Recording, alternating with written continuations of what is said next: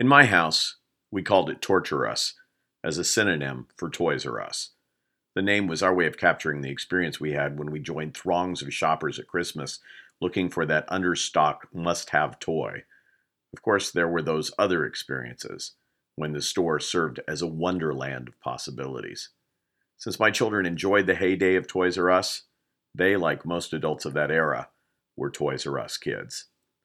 As such, seeing the store near my home emblazoned with store closing, everything must go signage gave me pause to realize that the life cycle of Toys R Us is a cautionary tale for the importance of customer experience relevance. Let's start our exploration with a review of the emergence of the Toys R Us brand. From my vantage point, the foundational business disruption that led to Toys R Us's success is seated in the same elements that propelled its demise. Other than small local toy stores, the chain toy store environment at the time of Toys R Us's growth was marked by cramped in-mall brands.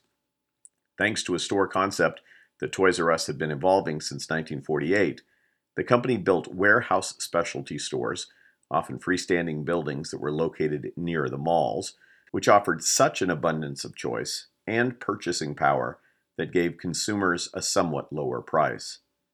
As such, brands like Lionel Playworld and KB Toys jettisoned to an early death throughout the 1970s and 80s.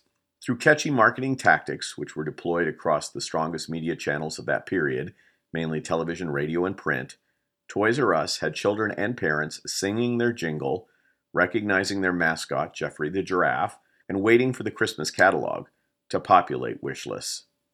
They were also building more and more warehouse stores and consuming a great deal of capital in the process.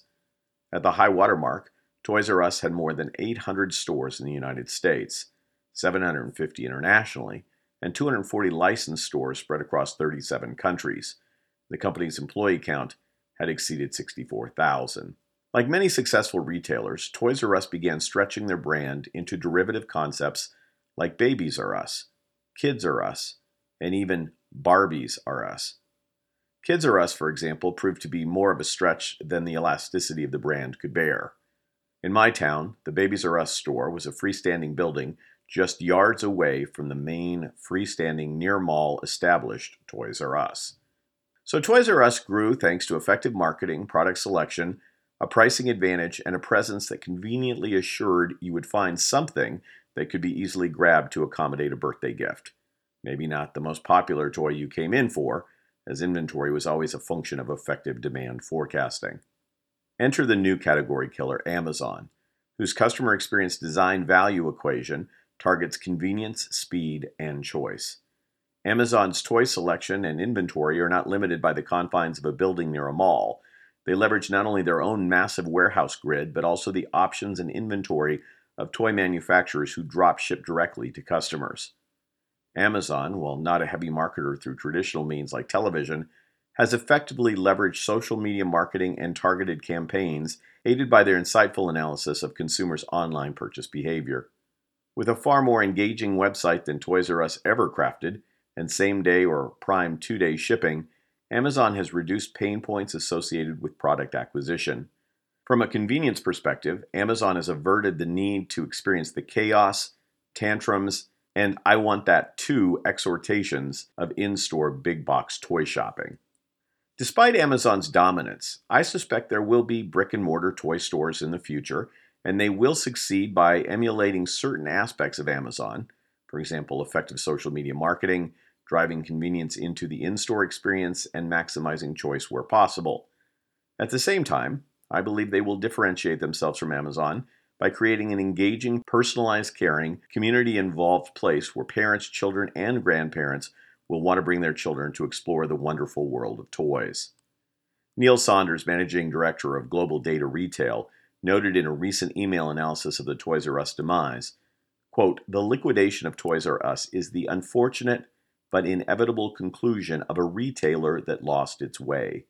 Even during recent store closeouts, Toys R Us failed to create any sense of excitement. The brand lost relevance, customers, and ultimately sales."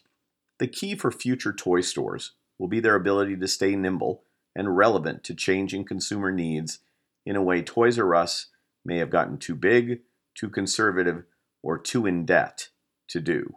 How are you positioning yourself against potential category killers in your sector or in adjacent sectors? How are you matching the Amazons of the world and differentiating yourself in relevant and nimble ways? Nostalgically, I'm sorry to see Toys R Us go, but I trust we can learn lessons from the Toys R Us journey, which will help us adapt and thrive.